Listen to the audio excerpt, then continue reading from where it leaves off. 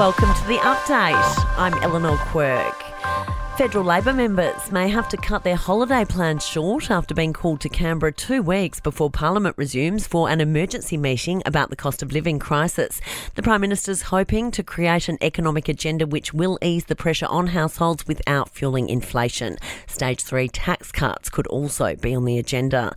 A new Aussie treatment could be the key to curing peanut allergies. Trials of the drug showed half the children given the daily treatment went into remission of their allergy after 18 months.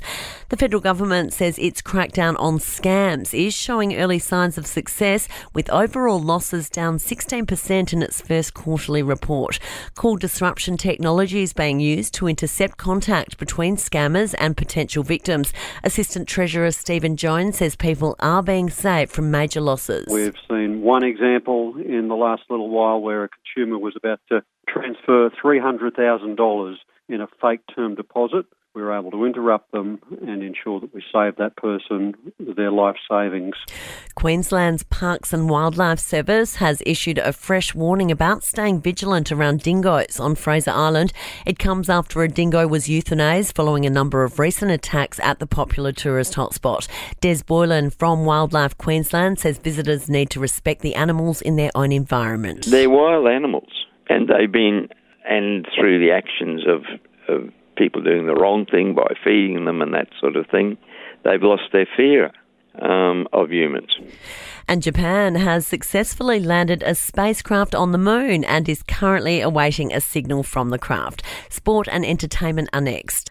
To sport, and Alex de Minaur admits he's still not playing his best at Melbourne Park. That's despite advancing to the fourth round of the Australian Open. The Aussie 10th seed beat Italian Flavio Cobolli in straight sets. I have been playing some great tennis, so maybe it wasn't my best level, but I still know that I've got that in the bag, and hopefully the next match I can show that. Fellow Aussie Storm Hunter went down to Barbara Krejcikova in 3 sets, and Novak Djokovic advanced with his first straight sets win of the tournament.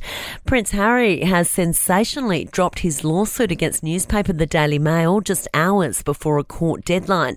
The legal row was sparked by a 2022 article on his bid to keep his security bankrolled by the British taxpayer after splitting from the royal family. The Prince will reportedly now need to pay more than $1.4 million in legal fees. And former President Barack Obama's daughter has gone from the White House to the red carpet, making her debut as a short film director at the Sundance Film Festival. Malia Obama celebrated the premiere of her short film, The Heart.